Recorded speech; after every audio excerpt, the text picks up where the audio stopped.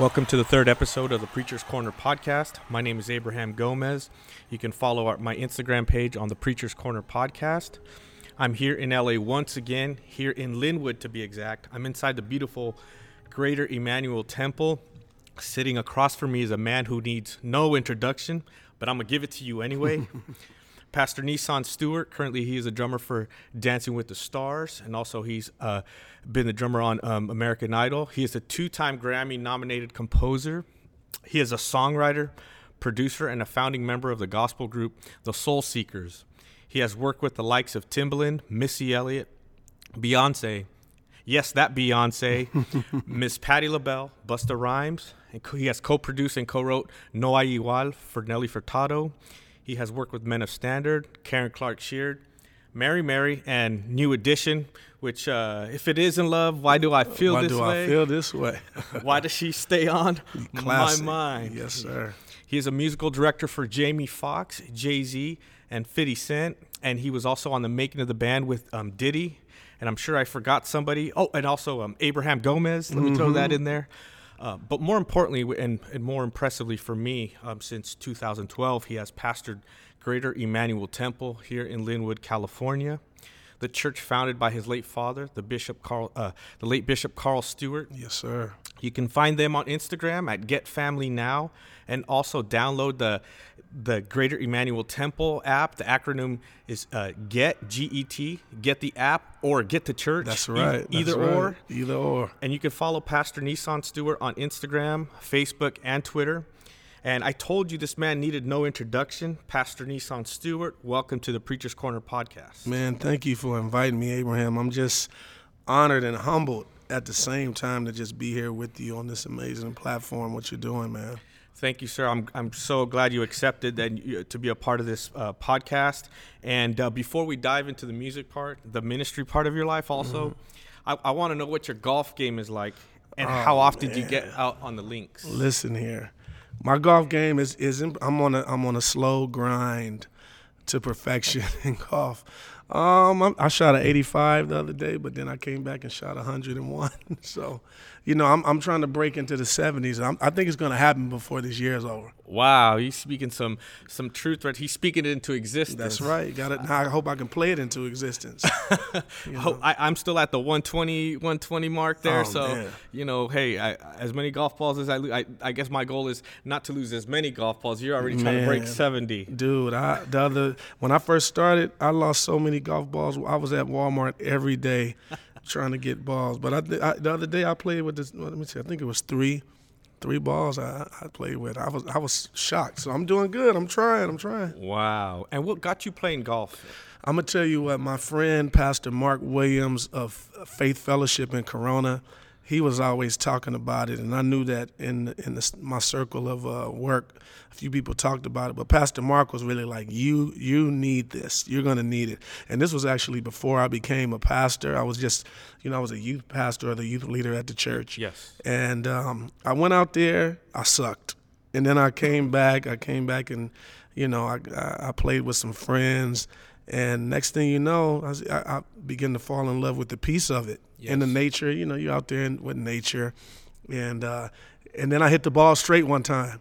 And I was like, oh, snap. And that feeling, man, it keeps you coming back. But it's good, man, and it's relaxing. And, I love it. You're able to get all that tension and anxiety out on that little white ball. Little white ball, man. I just want to see it go straight, even though I've been slicing right like crazy with this new M4 driver. But I'm fixing it. I'm going to fix it, bro. There you go. And what is your favorite course, by the way? My favorite course that I like to play is called Oak Quarry, and it's in Yoruba off of the 10 freeway and the 15. But I love that. But I like traveling and playing. I was at our national convention a few weeks ago and was able to squeeze some golf in Atlanta, Georgia. It was some amazing courses. But I like that, and I loved. My friend has a membership at the Wilshire Country Club, And when he feels like it, he lets me come play with him. But that's gorgeous, man. That's just some first-class treatment right there. Nice. That's some good friends to have. And if, as we mentioned off air, if you need an extra person in your group there, you can always call me. I'm calling you because I don't believe that 120. I think he probably gonna shoot a 82 on me and then come to the 70s. I'm not gonna hustle Pastor Nisan Stewart. I might just let you win, just like when you play with the president. You have to let him. Oh man. I'm just kidding. Nisan Stewart, I read your bio and there's some notable names on there, but my question to you is, what keeps Nisan Stewart grounded? Man, I was blessed and fortunate to have some amazing parents, man. My parents, and when I think of their story of their upbringing, and now that both of my parents are deceased. My mother passed in 2004, my father in 2012, and I give all the credit really to them and how they raised me and my brothers and my sister. My dad came from, me and my brother was talking about this Sunday, because as things are going on in our country and, being African-American, really working or serving in a minority-based community that's kind of underserved, I go back and I go through history and I ask questions. And what my brother, I was asking him about my father, and he was telling me how my father, him and his brothers and his sister, they grew up very poor. Like very, very, very poor. Like one outfit. Oh, wow. Type of poor. Like one suit. Not being able to iron their clothes, just wear it, put it under the mattress and let it iron out. That was the way they iron their clothes overnight. Or eating grease sandwiches and things of that nature. Wow. And when my father, he always told us when we started getting where we can comprehend things, he said, he was going to work hard so that we didn't have to go through what he went through. And he was like, no matter how much you attain in life or you achieve, remember, all glory really goes to God, know. So your faith has to be strong, and you have to be like a tree that's planted and not be swayed either way. You have mishaps and things that just happen in life because life happens to everybody. Right. And that teaching, and that was the base of his teaching, not only here in the church, but even at home. And I think that was the reason right there. And I think my father, when I got into, my career, he was worried about me and my brother. But, I had to tell him at some point, you have to trust what you taught us and trust that it actually sticks. And I'm grateful that it stuck with me, and it sticks with me even to this day. My father, he just was a blessing, and my mother in the way that they brought us up. So I was fortunate and blessed for that. I know some people don't have that, but really my father, he was a G. Bishop Carl Stewart was a G. That's what we like to call him, OG, because he was one who really taught us and reared us up. And not just us, even young men in our sanctuary that maybe didn't have their father. Yes. It was almost like he was a surrogate father or adopted, father to them. So I think we were blessed to have him around. So it's all due to his teaching and the guidance of my mother as well. So yes. That was it. As I was waiting in the conference room for you to come, I had the privilege to speak with Olivia, your office assistant there, and I asked her not about you. I actually asked her about your father. How was Bishop Carl Stewart? And she held back some tears, and she said he was like a father figure to her. She has been here for 39 years. Yeah. And they've, that a lot of our members knew me when I was born.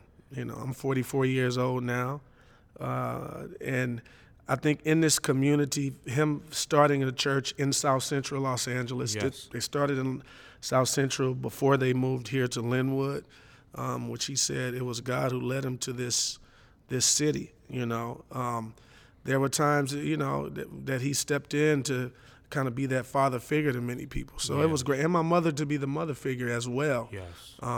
But it's just such a blessing to actually have that, and that's one of my goals, to take that spirit and carry it on. Because I never know as a pastor or leader who I might have to be a father figure to. Even though I'm young, it's important in our communities, especially in what I would call underserved communities. Yes. So, That's awesome.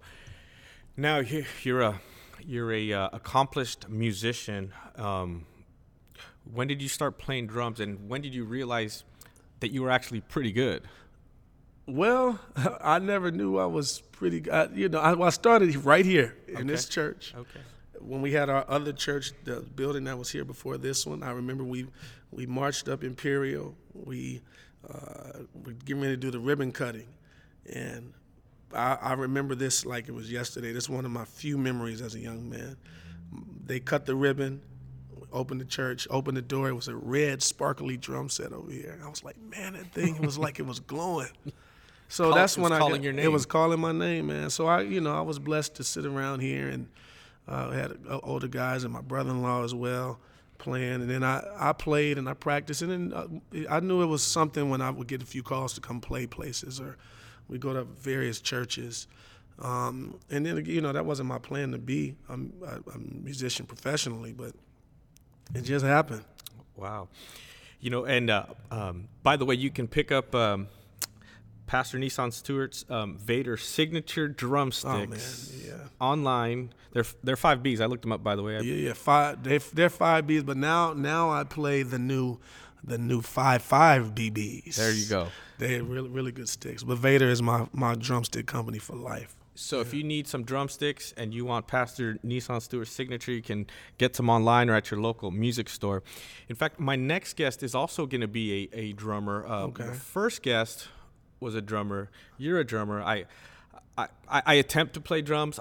You can probably do more with one hand than I can do with all my hands and my feet. Not me. Our drummers, I guess we like being on stage or something. We like to be. Somehow it just translates from musician to ministry.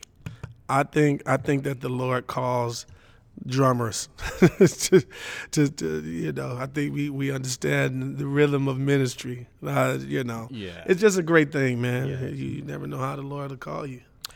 I read somewhere that Timbaland heard you playing in church and liked what he heard and asked you to play a gig for him. So sometimes you never know who's going to show up in church. Tell me about that experience. Well, technically it was my good friend, Grammy producer and songwriter. His name is Shep Crawford. Okay. And so we had a concert here in this church. Yes. And at the time, my brother was working with Montel Jordan, and Shep Crawford was the musical director. They happened to come one weekend. We had a concert here. And he was like, hey, you guys want to play Timbaland? Has to do this television show. And, can you guys do it? Because I think he had a conflict with his schedule. So long story short, we went and did that show. It was the Keenan Ivory Wayans show way back then. And so we played and did that show with Tim. And Tim was like, hey, you guys free this weekend to come do a show? And we was like, yeah. So it was like, can you learn? It was like 20-something songs we learned. Wow. Because we were preparing it was an award show going out here, and they had a special concert. And it was Aaliyah and Genuine Player, a few other people, Missy Elliott. And we did that show, and at that point, Tim was like, yeah, I'm not doing the show without the band. So that's how we connected with Tim, who was a great guy, man.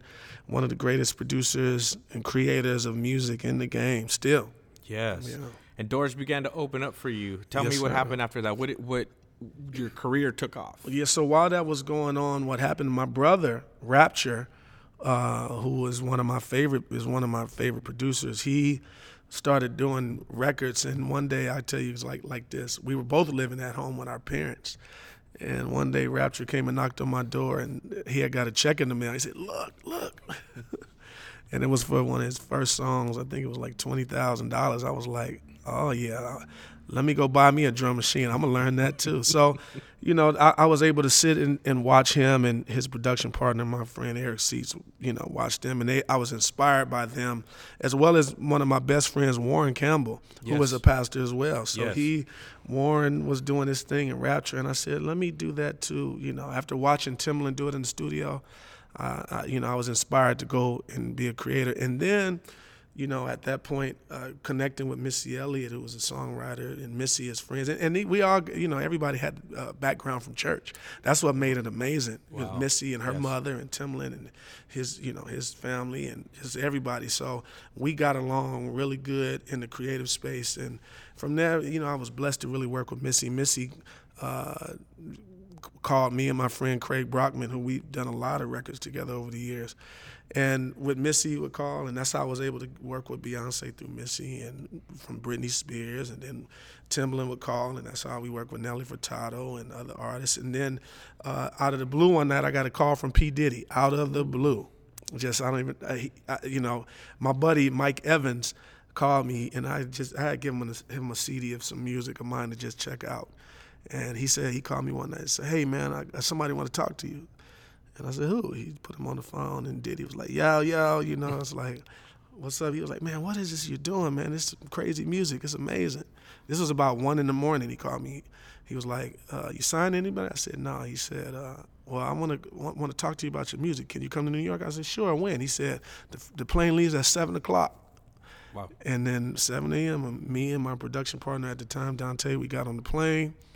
We went to New York. And then, from that point, I think then how my father raised me kicked in, because it was all about relationships and just meeting people and being good and doing good work. So. And what was his reaction or disposition when those people started seeking out his son and going out into, the secular world? Was there any apprehension? Plenty. At first it was like, he didn't really know that there could be a career. He didn't really fathom the career in music as a drummer. Right. Because, there's many people that go after that and they don't really make it. But I was pretty persistent. My father's upbringing, that's where that drive came from. So I wanted to be good at my craft. I wanted to make relationships. I wanted to network. And as it happened, my dad, he was like, you're getting in the secular world. And they have their view of it. And so, again, that's when I was like, you're going to have to trust what you taught me. And it's up to me whether or not I'm going to live the life of Christ or not. And it came down to making a personal decision. But then once he saw it and we began to be successful, he was very lenient and he understood. And he probably got a lot of flack from his friends, other pastors and stuff. Yes. But at the end of the day, he's like, that's my son, And I think he realized and he saw that even when you were doing all these things, traveling the world, you never changed. You still stayed the same. Like you said, you kept everything that he taught you and you made that personal decision. So I think that made him a little more comfortable. Exactly. I believe he had to experience it to understand, experience me in it to understand it. But then he was very happy. I think when my dad would see us on TV, my dad and my mom, he would really be just overjoyed. He would call and, "I saw you on TV last night. You did a good job." All of that stuff. So it was good, man. Your mom said, "Smile more. You need to smile more." Yeah. She's like, "I'm praying for you." My mother was the prayer warrior. She called, and then we would have. There was one particular situation. Artist I was working with was going through something. It was big on the news, and my mother was like, "Let me pray for him. Let me talk to him." Yeah. I pray for him. So it was like that, to pray him through the situation. So it was different. And a lot of in the church, we're very judgmental, yes. And I think it was kind of. Me, I looked at it more as being similar to Jesus, when he dealt with the Pharisees and the Sadducees, when he went and, was kicking it with people that wasn't the popular or the familiar ones. Yes. And to that point, my mother, when she was sick, she was like, "Yeah, you keep doing what you're doing because you're going to be able to reach people or be connected to people that others can't. You'll be able to get the gospel to them or be able to live the life in front of them, that maybe others wouldn't." So, yes. And not that I was perfect in every way, but I took that with me. And yes. I think all of that has made me the man that I am today. And looking at it from my point of view, just as you're describing it, it's almost as if God was, and you didn't know this yourself, that God was preparing you as like you were the traveling pastor. Yeah. Preparing you for where we're at now. Yeah. Right now, and as you know, it's a very troubling time, yes. Just in life. And I think some pastors, sometimes we're so stuck within the four walls and stuck with ministering, how we minister. which is, for some, it's a form of entertainment, or, but really this is a get your hands dirty type of job. This is you're called to situations at odd times. This is a situation where you have to deal with those that are really suffering from stuff that we may not even relate to. Yes. So we have to have the sensitivity and compassion to even minister to those. And I think for me, the main thing was just having a broad look on life and understanding it as I read the Word of God, and had communion personally with God, just to understand things.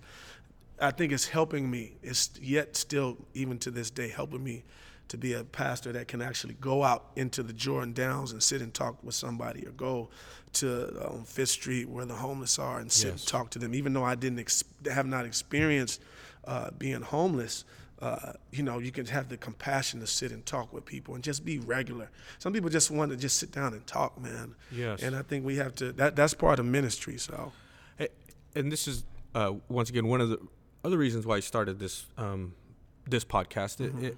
It's a different forum, instead of just preaching and on a Sunday and getting everybody excited, which is good, which is part of delivering a message, but also talking has sometimes made the most difference in somebody's life. Man, you know what's crazy about that?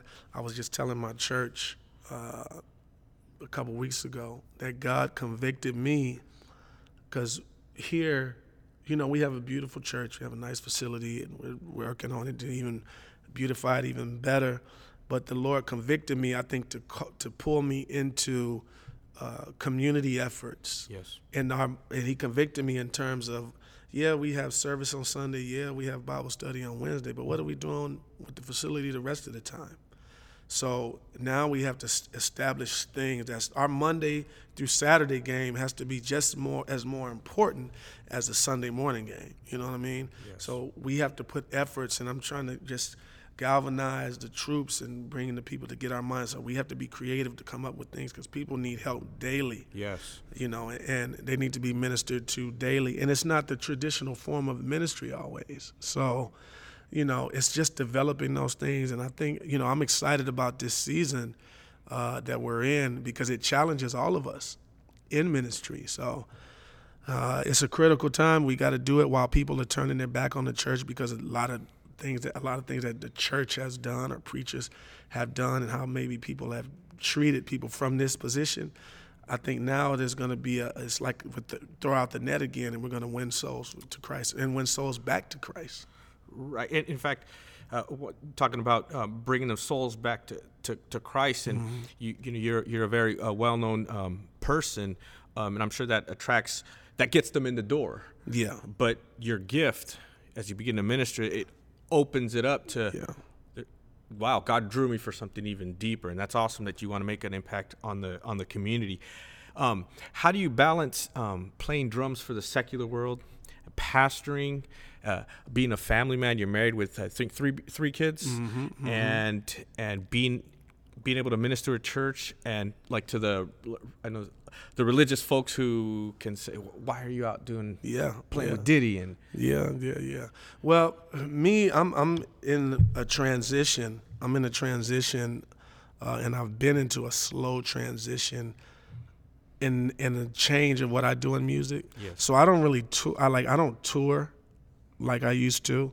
I do Dancing with the Stars, which I always tell people God gave me that, because when I first accepted the call to assume the pastorate, I was like, okay, Lord, how am I gonna take care of my because I'm used to doing this and used to making this, and it's very interesting. A couple months into me pastoring is when I got a call about Dancing with the Stars, and when I had already turned down like 3 tours, because I knew I needed to be here, because it was fresh. When I was called to the pastorate and I assumed the pastorate, I was installed February 19th, 2012. My father, who was healthy, passed March 30th, 2012. Wow. So right after that, so there was no way I could just be gone. Right. Because if my dad was alive, I could be like, well, Dad, I got to go here. Can you minister? So forth and so on. But it wasn't that. So I had turned down a lot of stuff, and then I got that call for Dancing with the Stars. So, and I still today work in certain areas in the music. I balance it because I control my schedule. A lot of times what I do, being not just a drummer but a musical director, I hire musicians. Like there's a tour that I'm getting ready to go to New York this weekend to rehearse for about 6 days and check out the first show, a big symphonic tour with orchestras. So I just hired the band, hired my friends. I'm able to put some money in my friends' pockets, hire them, and just make sure it's right, and I go. But when I do certain things, I just balance it. I make it work, and if it doesn't work, I can't do it. And what about the people that say, "Why are you, as a pastor, playing out in the religious folks say in the world?" Yeah. I don't usually get that as much as I used to. But I know there's some that look it and think it. But I think maybe because I'm 6'6" and 285 pounds, that I don't really get challenged in that area. But there's some that talk, and I really like to just, tell them that I'm not called to be a minister like them. I have an assignment over here, and if they don't like it, they can talk it up with God, or But I've learned to be confident in what I do. Yes. And I don't have no issues with it. I just do the work and keep it rolling. What was the funnest or most rewarding musical event that you were a part of? Wow. I would say, this is a personal one. I work with Jamie Foxx. Yes. And so I'm Jamie's musical director, and we was on tour, and we played Microsoft Theater. We ended the tour in Los Angeles.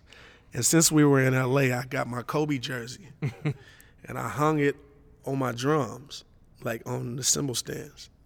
I didn't know Kobe was in the audience. Oh, wow. He came back to the dressing room. That was the illest moment right there. He came back and said, "Yo, I seen it." And that picture is hanging up at the Microsoft now. Black Mamba was in the audience. The Mamba, the legend. Yep. So that was fun. Who's your biggest musical impact?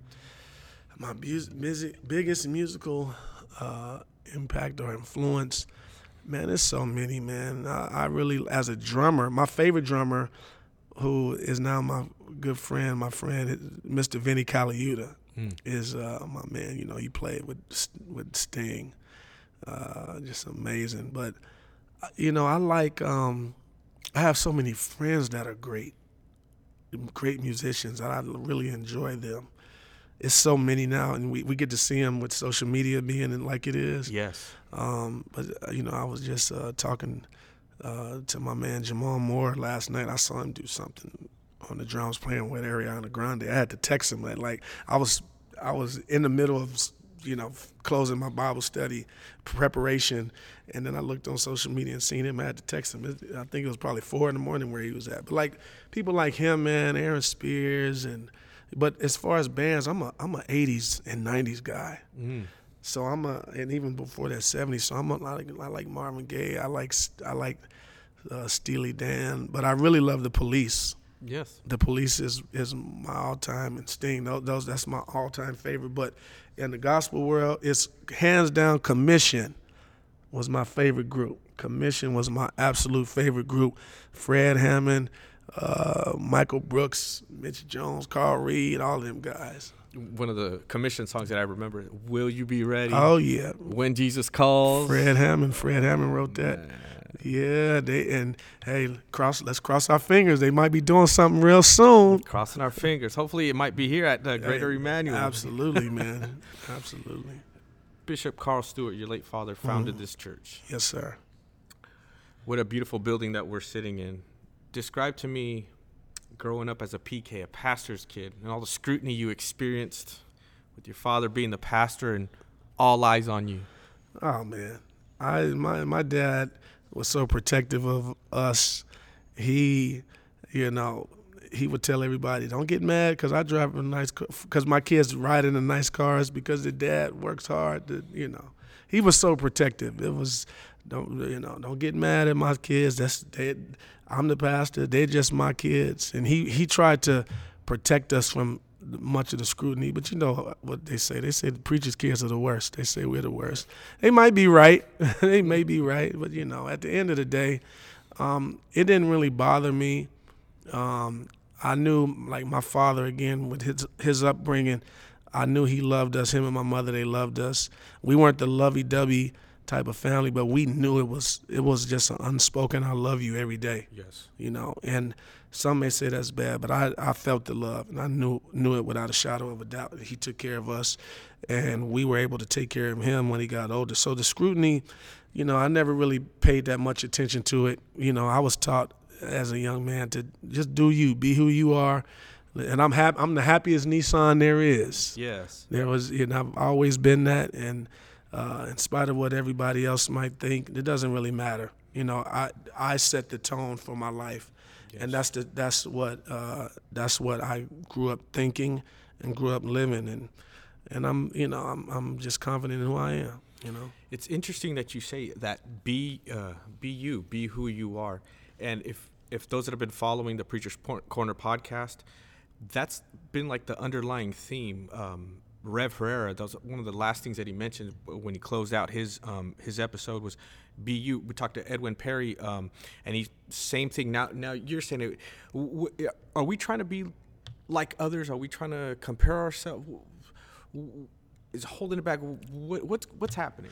Well, I think the state of society today is very interesting because now with social media being so huge and within humanity now, I think everybody's trying to compete with somebody else, whether it's in look, whether it's in getting surgeries and plastic surgeries to be somebody else, whether it's in singing and trying to sing like everybody else, or playing the music, trying to play like everybody else, preaching, trying to preach like everybody else. If you don't get to a place where you're confident in your own style that you have, you'll never be happy. And so for me, I know, like I come from, holiness Pentecostal churches where guys preach and they yes, and they, and that's their style. It's not me. I'd be a fool to try to be like somebody else, knowing that that's not me. And I'm not saying that I don't ever get excited, but my father had to tell me, because I was like, when I first accepted the call to the ministry in 2004, I was like, man, but I don't preach like y'all, so I don't know how this is going to go. He said, listen, you just be you and let God use you. He's not going to use somebody else through you. He's going to use you. And I took that. Like those that goes back to my upbringing and those jewels that were given to me. It makes me okay. I could sit in the room with other great preachers, and I have friends who are some of the most amazing preachers on the planet, and I love them for what they do, and I celebrate what they do. I don't feel no ways because I don't do what they do at their level. I'm happy with who I am, and it didn't just happen I was the same way on the drums, because I'm not the greatest drummer, but I was one, and I'm still one that gets certain big calls. I'm confident in what I do, and that's it. God has rewarded me with me. He didn't reward me with anybody else. So for preachers, we have to be who we are. With the epidemic of social media, trying to be like and trying to talk like everybody else, that's corny when you're trying to mimic somebody else. Just be who you are. So we're talking about preachers. In your mind, what makes a good preacher? A good preacher is someone who can really grab the attention of the listener. A good teacher is one who can really bring the practicality out of the word. You know what I'm saying? Connecting the listener to the word, but you do it in such a practical way where we can relate. Some preachers don't relate to what's going on outside. That's why they only will win the church individuals. You won't really reach those that are outside the walls because, we just stick with this particular style. I think a good preacher, at the end of service, somebody that never even would think to go to church, like I understood that, I felt that. We can get into, most of us, Many preach from the King James Version. The verbiage is not what we speak today. So some preachers preach that style, and it works for them. But I think at the end of the day, you're a great preacher when you really can reach those who've never even experienced church as we know it. Yes. That's a great preacher to me. That's awesome. How did you know you were called to the ministry, and when did you accept the call of God on your life? Technically, and to be exact, I knew just as a teenager growing up that there was a call. I didn't know what it was. I could have been called to be the trash man of the church, the deacon, whatever. But specifically in 2004, I accepted the call to the ministry on an airplane ride from Miami to Los Angeles. My mother was sick. I was bargaining with the Lord on the plane. Lord, heal her, and I preached the gospel. And the Lord told me, you're going to preach it anyway. And I said, okay. On the airplane ride, sitting there in tears. I know that the person sitting next to me was like, this guy's sitting, I'm crying, I'm looking out the window because I'm thinking about my mother. Right. She was sick. But that's what that conversation was. And I said, okay, I don't know how I'm going to do it, but I'm going to do it. And the interesting thing is the very first thing that happened when I decided to do something, I kind of prepare. I'm kind of wired that way. Yes. Like before I got into golf, there's a couple books. I said, let me get these books. Let me read about the game, right? So what I did was when I came home, my mother shortly passed after that. I went to the store. I went to Barnes & Noble looking for books just to read. And I was looking for, at the time, The Purpose-Driven Life. Rick Warren. I was looking for that book because I wanted to read it because I heard about it and I said I was going to read it, but they didn't have it. But they did have The Purpose-Driven Church, which I didn't know about. And so I said, I'm not going to get that. And something told me, get that book. And that book helped me set the trajectory of what my ministry and my thought process on ministering as a pastor would be. I didn't know at the time I was going to be a pastor, but I read it, and and what's ironic is, what's ironic is last week I just taught a class over there with their worship team and the musicians. Wow. I was called. So I didn't, I love that. At Saddleback Church. At Saddleback, at the main campus. Taught like the musicians and some of the worship team from all of their campuses came in. And they called me, and I was like, wow, I can't believe this, Wow. And I think that everyone that enters into ministry at some point, they have that almost like that Paul Damascus road or like a crossroads, or it's now or never. You're going to cross the line or not. So what do you say to those that are like on the brink of, am I going to do this or not? Should I, with nervousness or fear? What would you say to someone? Well, I'm going to say this. I believe that you're going to have to deal with it one way or another. Yes. We consider Jonah. You consider others in the Bible that was called to a specific thing.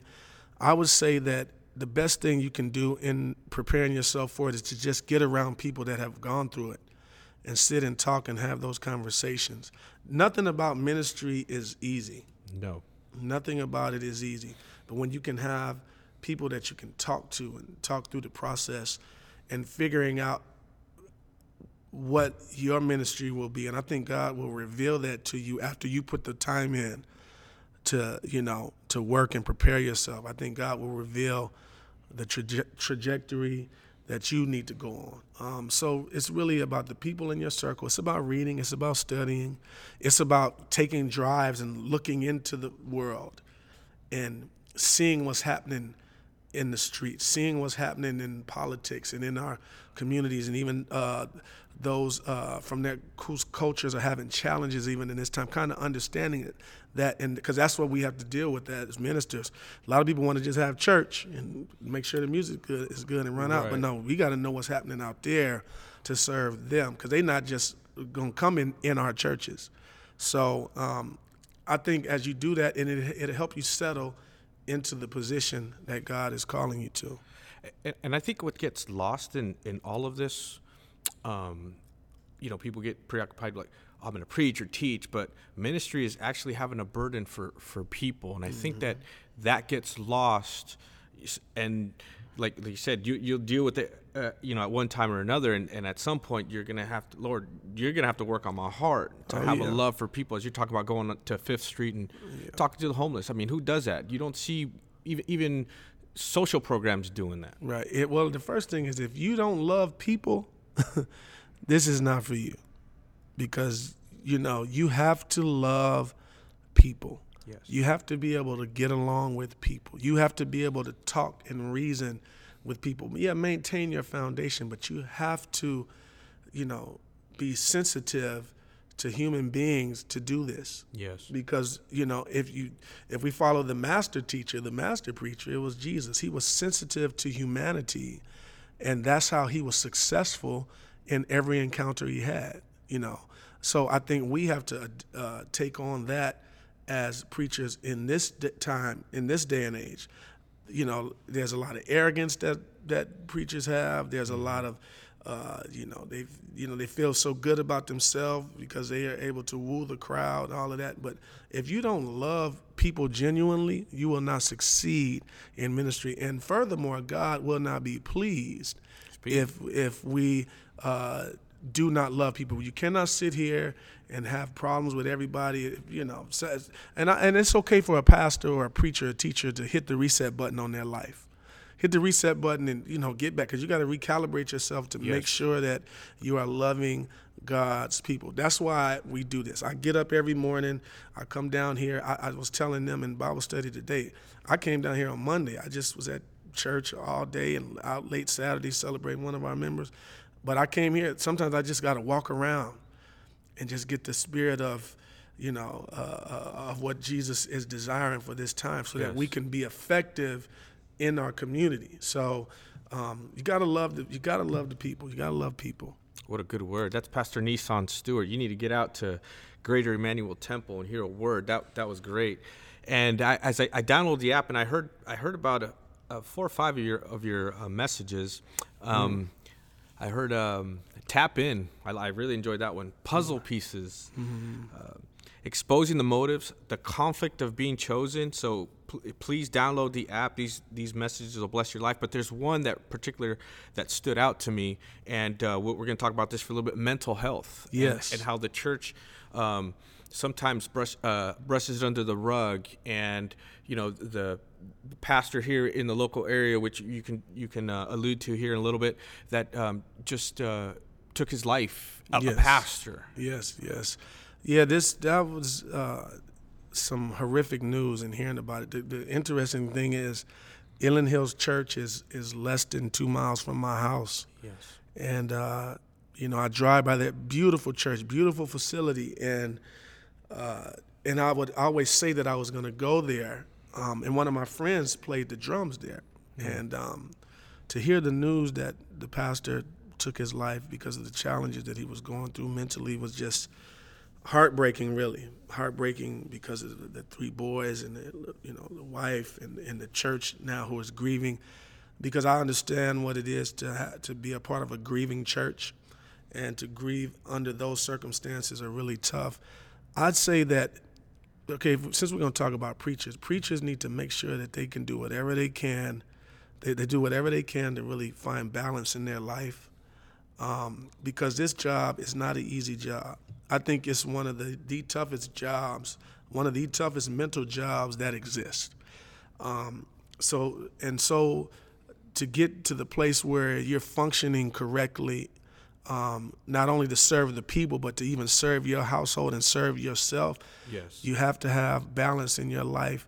The enemy will use, and I'm one that I believe that depression is born from the enemy.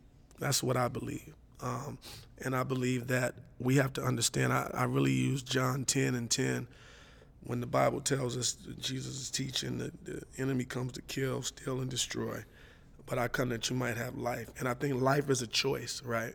And we all know that life is a choice. I can walk out in the middle of the street right now and something bad to happen or whatever situation may be. But I have to, first of all, we have to understand the sensitivity of depression. And even though we may not have experienced it, we have to be sensitive to those who are experiencing it.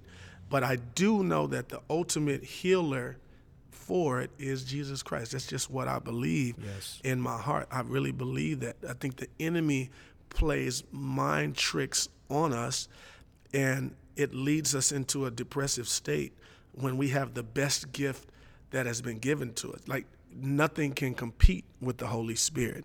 Nothing can compete with the relationship with God. But the enemy somehow finds a way, and he's good at it. We have flesh. Preachers made of flesh. We have issues. We have a mind. When we're trying to do things, sometimes dealing with the patience or dealing with success or not having it or finances, whatever it may be, we have to be you have to have people that you're accountable to. You have to have people that can talk to you and encourage you. You have to have real friends, whether they're in church or not, that can be honest with you. And no preacher should be to the point where they can't be taught. Yes. Preachers need to be taught to. They need to invest in themselves to go and make sure they connect with maybe conferences, the right conferences. Not just a conference where you just go to have church and you didn't come home with anything, but go where you can really share and you can also receive. And that's will bring the balance that's necessary for us in our mind. But not just preachers, but individuals dealing with depression. The enemy has us so confused. He has us confused, and it's like the age of confusion. We can have God, but then we feel we don't have enough. And I think that's rooted in the enemy. That's why we have to teach faith and teach about building our faith and teaching about growing and maturing in God. Because just because you receive him, it doesn't stop there. You have to constantly be working to improve and grow in your mind and in your relationship with him. And I think then things will start to settle and you'll begin to be okay. And anxiety, when you get to a certain space with God, anxiety has to go. Yes. Because, it can't occupy the same space with God. Right. Depression will have to go. It can't occupy the same space with God. That's my theory. So we as human beings have to manage that. It's our responsibility. And the church has to do a better job of teaching it. Because, back in the day, be like, let's pray for him. Let's just pray for him and let him go on. Nah, sometimes it takes more than that. Prayer, of course, is the root of our communication with God. But we have to spend time. That's when we can love people. We have to love people back in. And so, when you see somebody that's going through something, don't just, and you're okay, don't, stop and say a prayer with them. Sometimes it's just giving somebody a hug. Yes.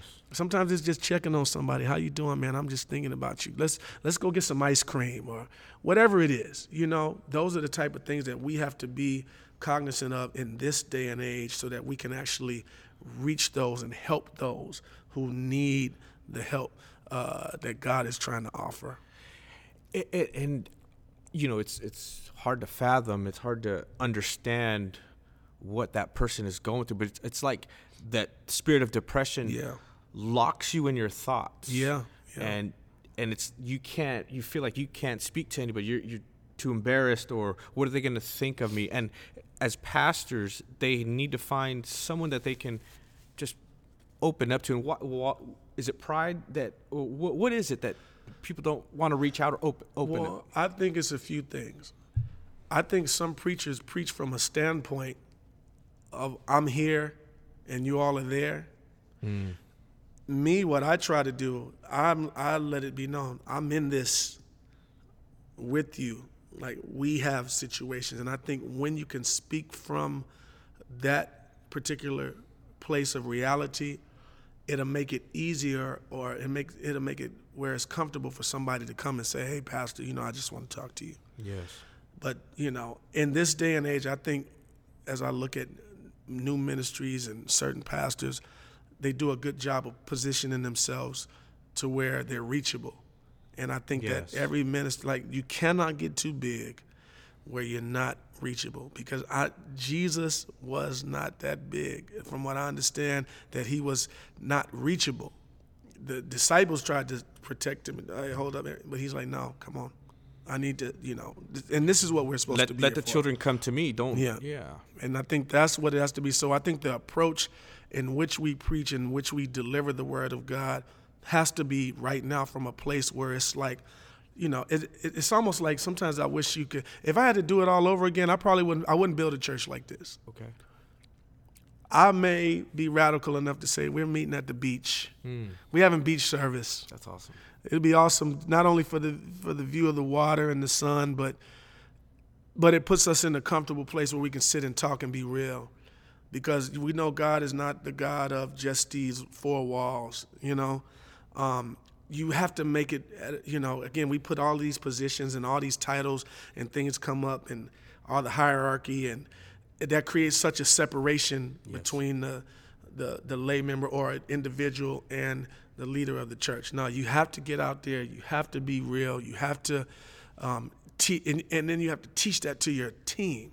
Yes. So that that you all can work together to actually do what I call Christ ministry. Oh, that's great. And going to the beach, I'll join that church anytime. Come on, man. Hey, I'm telling you, there's so many radical things I've been thinking just to really just try. Because at the end of the day, it's about the people. It's not about nothing else. So how can we meet them where they are? Yes. This is great, and we thank God for everything that He's given us. But there is more. That's why I'm a student of ministry. Another thing, as a pastor, you got to be a student of good ministries. Like I talked about Pastor Rick Warren. I think, man, they're doing such an amazing job at Saddleback. And there's other churches that are doing such amazing jobs in the community. Like I know you had my good friend Edwin Perry the other week, but what Bishop Noel Jones is doing is just to change the trajectory of ministry for this time, even in our underserved communities such as South Central, LA, and all the surrounding areas. We talk about that. We were just together the other night talking about it. I have a meeting with him tonight because we want to figure out something to establish within the community that people can come at any given time. And where it's cool for our young people, where you have young people that are turning to all these new drugs. It's like there's a new drug there's a new high, and they're using anything to get high. And then, all of the things that's happening with the gang violence and all of these groups that don't mean really no good to the end of a human being. We have to do this. So good ministries are valuable, and that's what we want to build, man. That's what I want to do. I want to leave a legacy to say that man really cared about the people, and God was pleased. That's what I want to do. That's great, Pastor Nisan. And you're talking about you need to teach your team. So, from a pastor's point of view, what are the, I'd call it, the top 3 things you look for in a minister that serve under you? Their ability to serve. How the spirit in which they serve, I'll say that, the spirit in which they serve, because the ability can come, but what's the spirit in which they serve? Yes. Number 2, their ability to connect with people, and then number 3, their level of faithfulness. Yes. So how they serve, the spirit in which they serve, the ability to connect with people, those are the things that matter to me, man. Because if you can't connect with people, you're in the way. You got to move. Right. That's a great point. Great 3 points. Your father built this amazing facility here. Do you ever feel the pressure to be compared to your father? Perhaps maybe in the way you preach or the way you lead the church? No, I think that tried to come upon me in my early years of ministry, but again, I'm gonna tell you this is the personal theory. I really love to sleep at night, right? When I lay down, I just like to leave everything where it is and just go to sleep. I don't like to owe nobody no money. Yes. I don't like to have no beef with nobody. My thing is I want to sleep. So for myself, I like to know that I did my best. Yes. And when I know I did my best, I sleep the best. So, my dad told me, you got to be you, so I'm okay with it. There's been some that, in churches that we come from, I think there's a perception, just being honest, that Bishop Stewart left this church with a lot of money. Now, my father was really good with money in ministry in terms of being able to help the people and providing a facility and so forth and so on. but it wasn't like that when he passed, you know. So they think it's easy. And this, over $1 million renovation that we're doing on this property, and we don't have a bunch of millionaires in our church, Right. So again, for me, I think the people, they were, a lot of people have been there. This church is 53 years old next month. Wow. And a lot of people have been here since the beginning, some 40 years, 30. And they love their church. And I knew when I took over the ministry, they didn't want to see it mess up. So, which is understandable. So me understanding legacy and understanding what ministry is as a whole, not just the identity of Greater Emmanuel, but what ministry is as a whole, I knew coming in what I was going to do, because I take care of business. I really believe in taking care of people, taking care of the business. That way you can sleep at night, and I like to sleep at night. You can never get enough sleep. Can't get enough, man. How do you prepare to preach? How do you get your mind right, your spirit? What does Nisan Stewart do to get ready to speak a word, deliver a message to the church? Well, my preparation process is, it never really turns off. I try to sit and, or even if it's driving, thank God for the iPhone now. You can. Yes. I use my phone a lot. I have thousands of notes and things that come to me, and I write them down. And even as I'm getting through, getting prepared for a particular week, God gives me something, and sometimes it's in a series form. Sometimes it's just in a preparation to continue from the last week, and it'll kind of keep me going. So I will begin to write notes and go to scripture and study. And I also drive around. I drive around. Me being in music, it's funny. I don't drive around listening to music. I drive a lot. Yes. I drive a lot. That's another story. You could listen to the Preacher's Corner podcast Oh, while you yeah, drive. all day. I'll be driving listening to the preachers. I probably can get through 2 or 3 of them, 3 episodes, the way I drive in a day. But I think a lot. I look at what's going on, Yes. and I see too how the scripture or the text or whatever has been given to me, I believe from God, how it can relate to those out there, and I'll sit and reflect and write, and then I'll come together and put all the things that I've written together, and just I'm a manuscript preacher.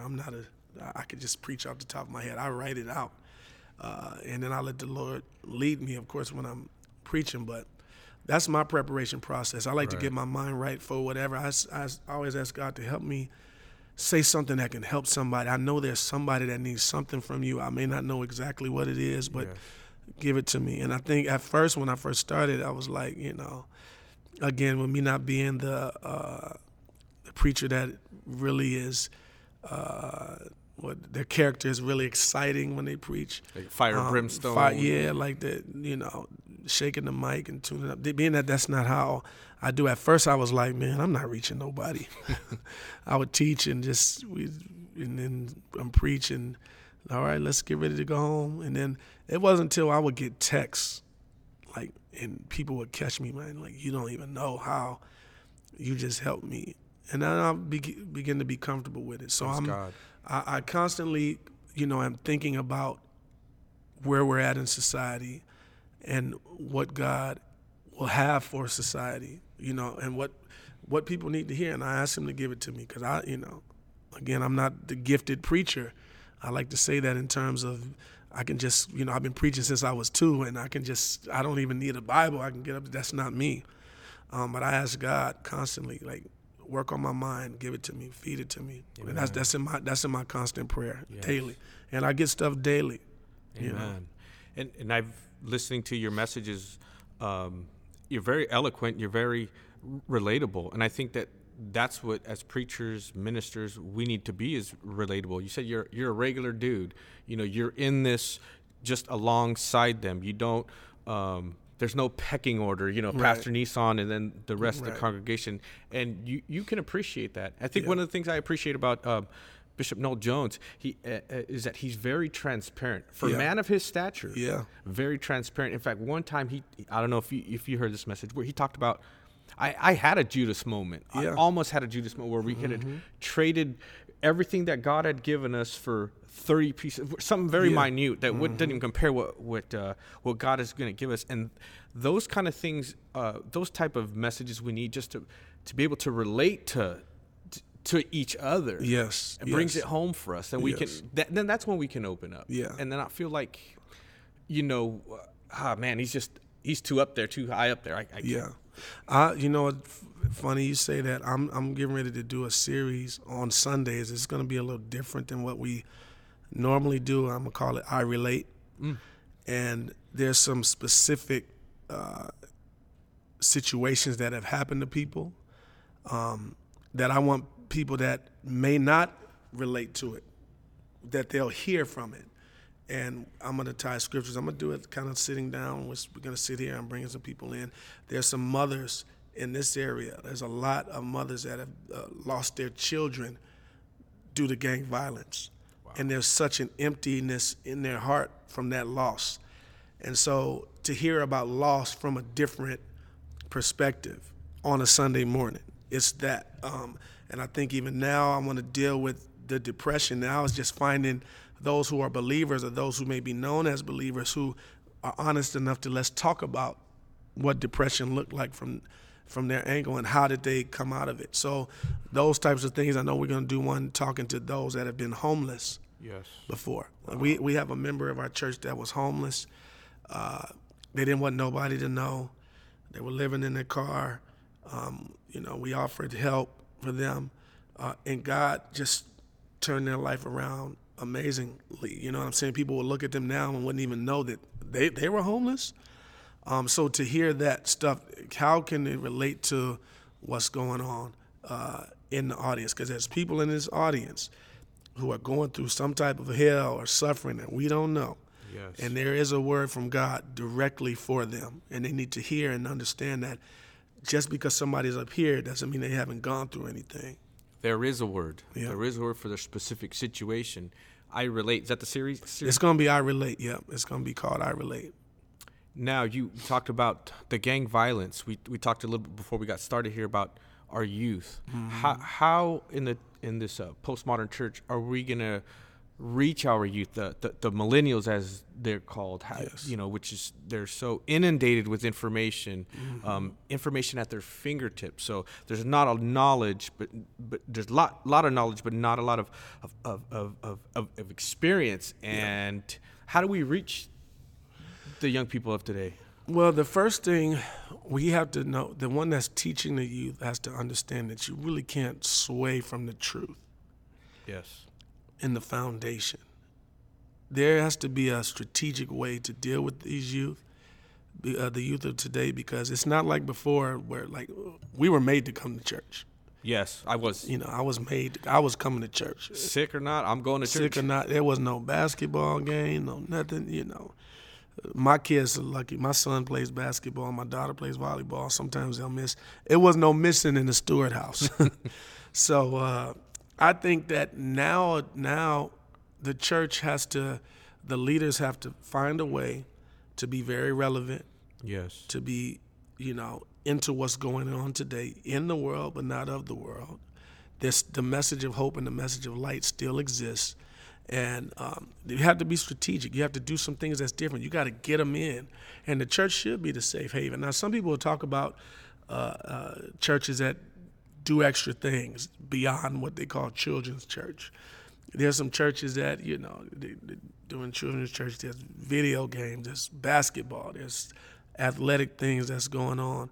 Those are the things I personally think they have to do to get them in here, Get them in here. Let them play some video games. Let them watch movies. Let them feel comfortable. But then there will be an opportunity for you to share that truth with them. Yes. And so we have to, number one, the churches have to spend money on resources that really reach the kids. That's why, again, I go to some churches. My kids, I'm like, wow. When I go to Free Chapel, Pastor Jensen Franklin, take my kids there to sign them in there. And when they come out of there excited that they had a good time and they got a word, and it's to get the word on their level.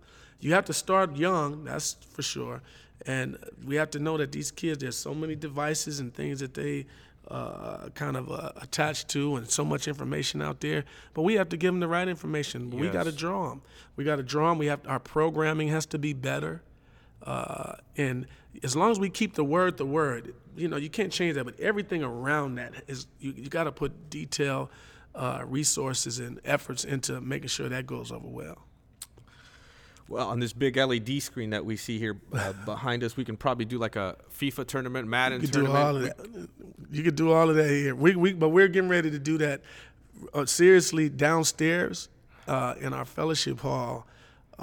We're putting a big screen. We're going to have it with the video games and have tournaments and things of that nature, and have fun for them. Let them, because that's what they do. That's what kids do. They play video games. They things with their apps. They're into computers. So we have to create an opportunity. The church, they need to feel that the church cares about them. Yes. Not that we want anything from them. The church for so long, made people think that we just want your money. We want your money. Nah, you can do ministry without coming off that way. You know what I'm saying? But you do have to take the finances as a leader and put it into the ministry for some things that's gonna, help them, and that's going to win them over. So, and then you use these things you use like screens and stuff for various reasons. One thing I'm getting ready to do in September, we're doing a fall social justice series, film series, in which we're going to just show some film.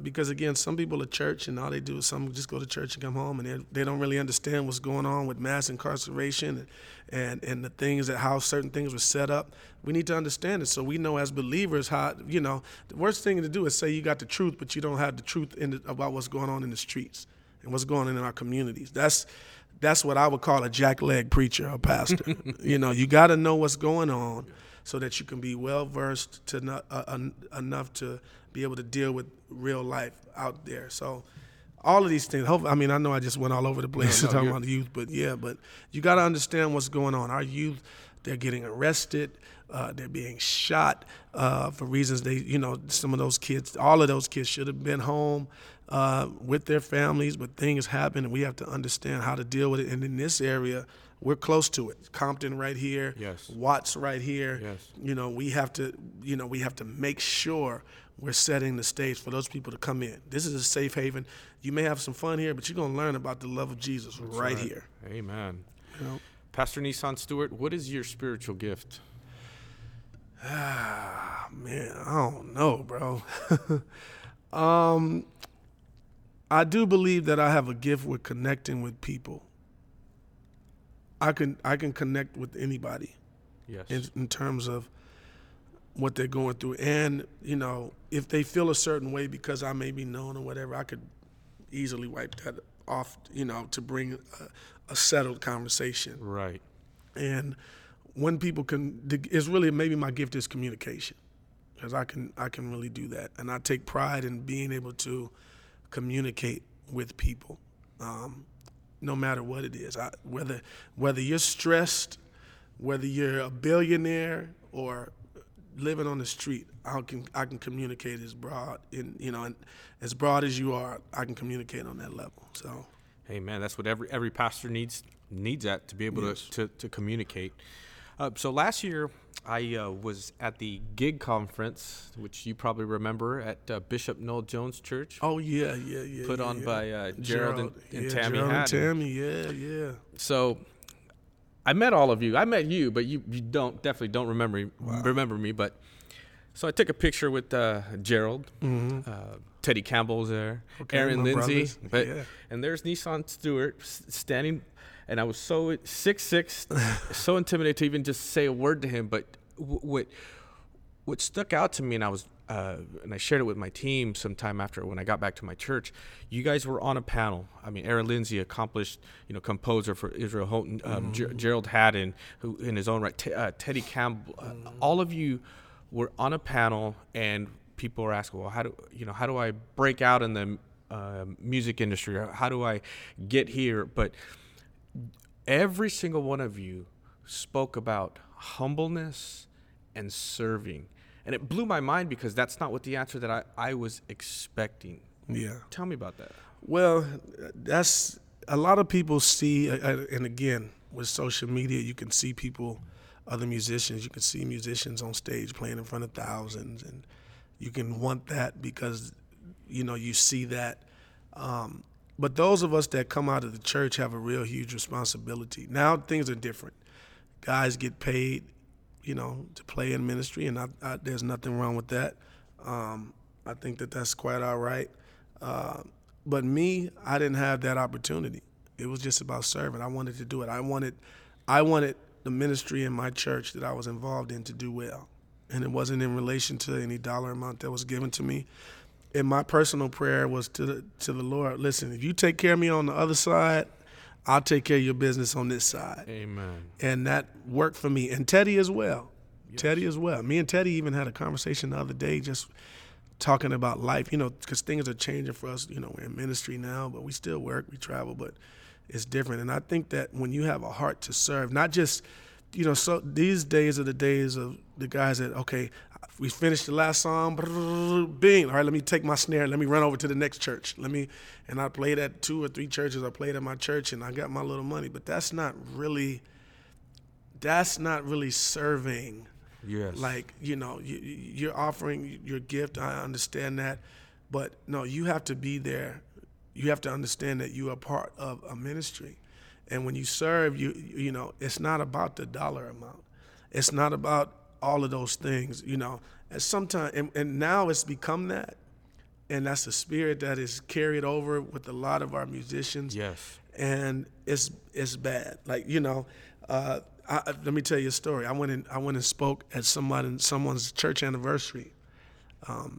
We don't have church anniversary. I cut that out. We'll celebrate like every 5 years. Like, okay, we're going to celebrate in 2020 because we'll be 55. Yes. So we'll have a nice banquet or whatever.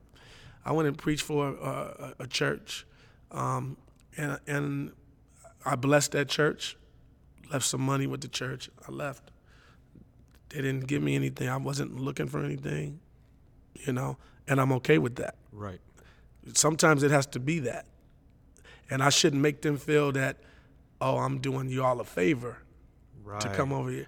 And that's kind of a thing that's happening in society today. I don't know the proper way we're going to have to deal with it. At some point, we're going to have to deal with it. I'm trying not to make this a PSA about what I'm doing. No, it's okay. But I'm getting ready to do this thing called Pour Mondays. Yes. And it's POUR Mondays, and I'm going to try to get leaders, and we come and have round tables, and we can just talk and pour into one another. And some need to hear these things. Some have to know that their career may not go the way they want it to go, because God is a God that will disrupt your plans. Oh, yeah. Often. So, you have to be okay with that. So, the ability to serve and to be humble through the process is the only thing that's going to help keep you sane. Because if it's not humility, it's arrogance. Yes. And then now when you're arrogant, once the carpet is pulled out from you and you fall, you're not prepared for your head to be damaged.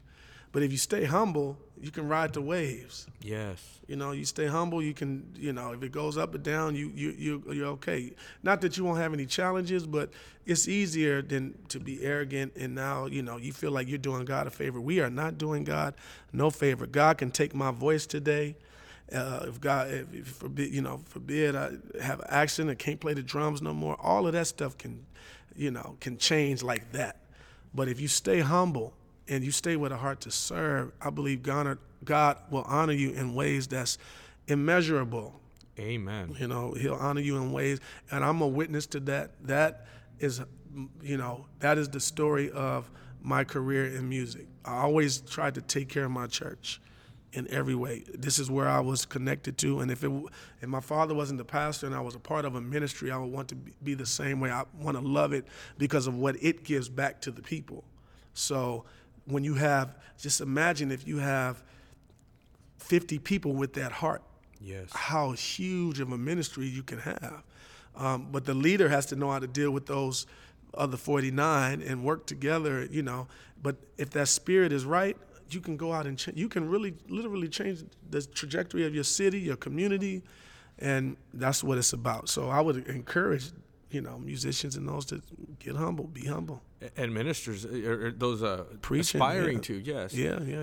And I'm a witness to that too. There was a point in my life where I was lost, didn't have a purpose, felt like I missed the call of God on my life. And one of the pastors at my church at the time, he's now a pastor in Houston, Pastor Omar Cortez, and I just began to share with him my heart.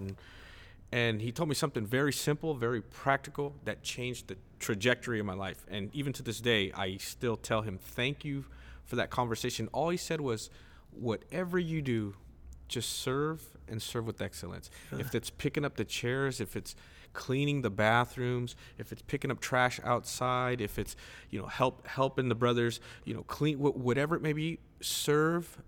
And it was confusing at first, but once I started to do it, it took the focus off of me and how I was feeling. And I just began to open my mind to see the needs of others, to see their plight, their struggle. And then just God began to work on me through that. And then he would give me a word to give to them, and then vice versa. And it was just mind-blowing to the point where he began to open doors in my life. I serve in leading our music team in our English ministry, and I get to preach, and I'm doing this. And I'm here sitting with Pastor Nisan Stewart. So I am a witness of just God seeing your heart and serving with all humility. Well, the scripture that says that whatever you do, do it heartily as unto the Lord and not to man. That's the first thing. If you're doing it unto the Lord, it's a huge difference. But when you're doing it for the likes and to get calls by other people, and you're trying to build your brand as is being said, yes, I think you mess yourself up. For me, I learned to, if you did it for man, you'll never please man. Even in preaching, there's going to be people that like what you say, people that's not going to like what you say. Yes. They're not going to like your style. They're not going to, and if I got caught up in all of that, I could see depression and anxiety getting at me real fast. But I do it as unto the Lord. So whatever I do, if it's moving, we're down here the other day just moving trash, and I'm doing it as unto the Lord because we want excellence in his house. Amen. He wants excellence from us and how we approach ministry, but he wants excellence in everything. He wants excellence from these guys, the musicians. He wants excellence from deacons, excellence from ushers, everybody. So whatever we do, and that's what we have to get our teams on. Do it as unto the Lord and not as unto man. And the preacher plays a huge part in that. Because if a pastor is trying to get everybody to do things as unto him, he's messing up the whole thing. And he'll always have people in and out. Oh. You know what I'm saying? He'll always have people in and out, and he'll think they're the problem. No, but or she or whoever. But really, it's that person in that position. Yes. Even what we do, we have to do it as unto the Lord and treat our people that work with us as Christ would if he was here. How we talk to people, how we honor people, just everything. We're going to be wrapping up soon here, but I have just a few more questions. And Pastor Stewart, who has been, besides your father, who has been one of the most influential voices in your life, and why? Okay, the first is directly. I'll speak directly and I'll speak indirectly. The first directly was my good friend, Pastor Clinton House in Las Vegas. Okay. When I first got into the ministry, before I got into the pastorate, I witnessed his spirit of excellence in everything he did, and I felt the Holy Spirit tell me, you got to go see that man. So myself and my head deacon, we drove up to Vegas to his church, and we spent the day with him and just talked with him. And he's been such an inspiration. Bishop Noel Jones is absolutely an inspiration. And that's directly. Indirectly, it's Bishop T.D. Jakes, because I connected with his Project Gideon organization, yes, which was for pastors 40 and under. And that the reason why we're here where we're at is because of that. It was some life-changing information and teaching that came to me as a young pastor from him. So, those are the voices the people that I really connect to. Bishop Jones, I can call him and talk anything scripture. Even if it's in relation to just finances and ministry, I could talk to him. Same thing with Bishop House. It's those guys. If I need to talk family, it's those guys, because those are two broad experiences. And they're all helpful. So those two, I would say, are my number one and my number one. I'm not going to say 1 and 2. One and number one and number one. So, Bishop Jones, he's I told Edwin he's on my Mount Rushmore of preachers. Oh yeah, and he indirectly he's been a influential voice in my life. And my final question for you, Pastor, what do you think your father would be most proud of in how you have led the church that he has founded years ago? Well, knowing my dad, somebody else asked me that. Knowing my dad, he would be glad that I paid the building off, because that was his thing. His thing was like, let's own it. He's business. He's into interest rates and all that. His thing was, coming from where he came from, was very important. But I think he would be proud and be happy because not only do we have our membership here intact, just even the new people that come and connect to this ministry, and some connect because of him, because they heard about him. Wow. And so they knew somebody that knew somebody, and they came, and so they come. So I think it's that. I think he would be proud of some very practical things. My dad was a man of cleanliness, period. Yes. He didn't like one thing out of place. So us, working to do that while we're going through this remodel that we're doing with the whole property, he would definitely be cool with that. But I think he would be glad that I'm just still doing it, because I know he said, sometimes I wanted to quit, but I couldn't quit because the calling was better than quitting. Amen. So the fact that I'm still doing it, even though it's only, 6.5 years as a pastor, we're just holding on, riding the wheel until.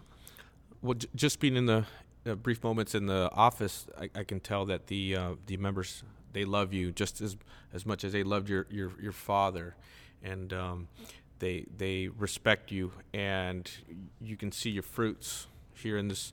What you're doing here, you're sowing into people, and this is just the start of something even greater. Amen. And I just want to say thank you for accepting the invitation to be on the Preacher's Corner podcast. I'd love to do this again sometime. Oh yeah, I'm in. Listen, I'm in. What you're doing is amazing.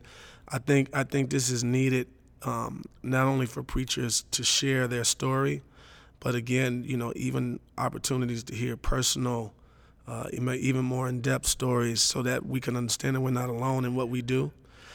So I commend you, Abraham, on just what you're doing. I'm part of the Preacher's Corner for life. So amen. And I dabble in it. I dabble in preaching, and God just began to work in my heart. And I don't know why I'm doing this, but I need to do this. Yes.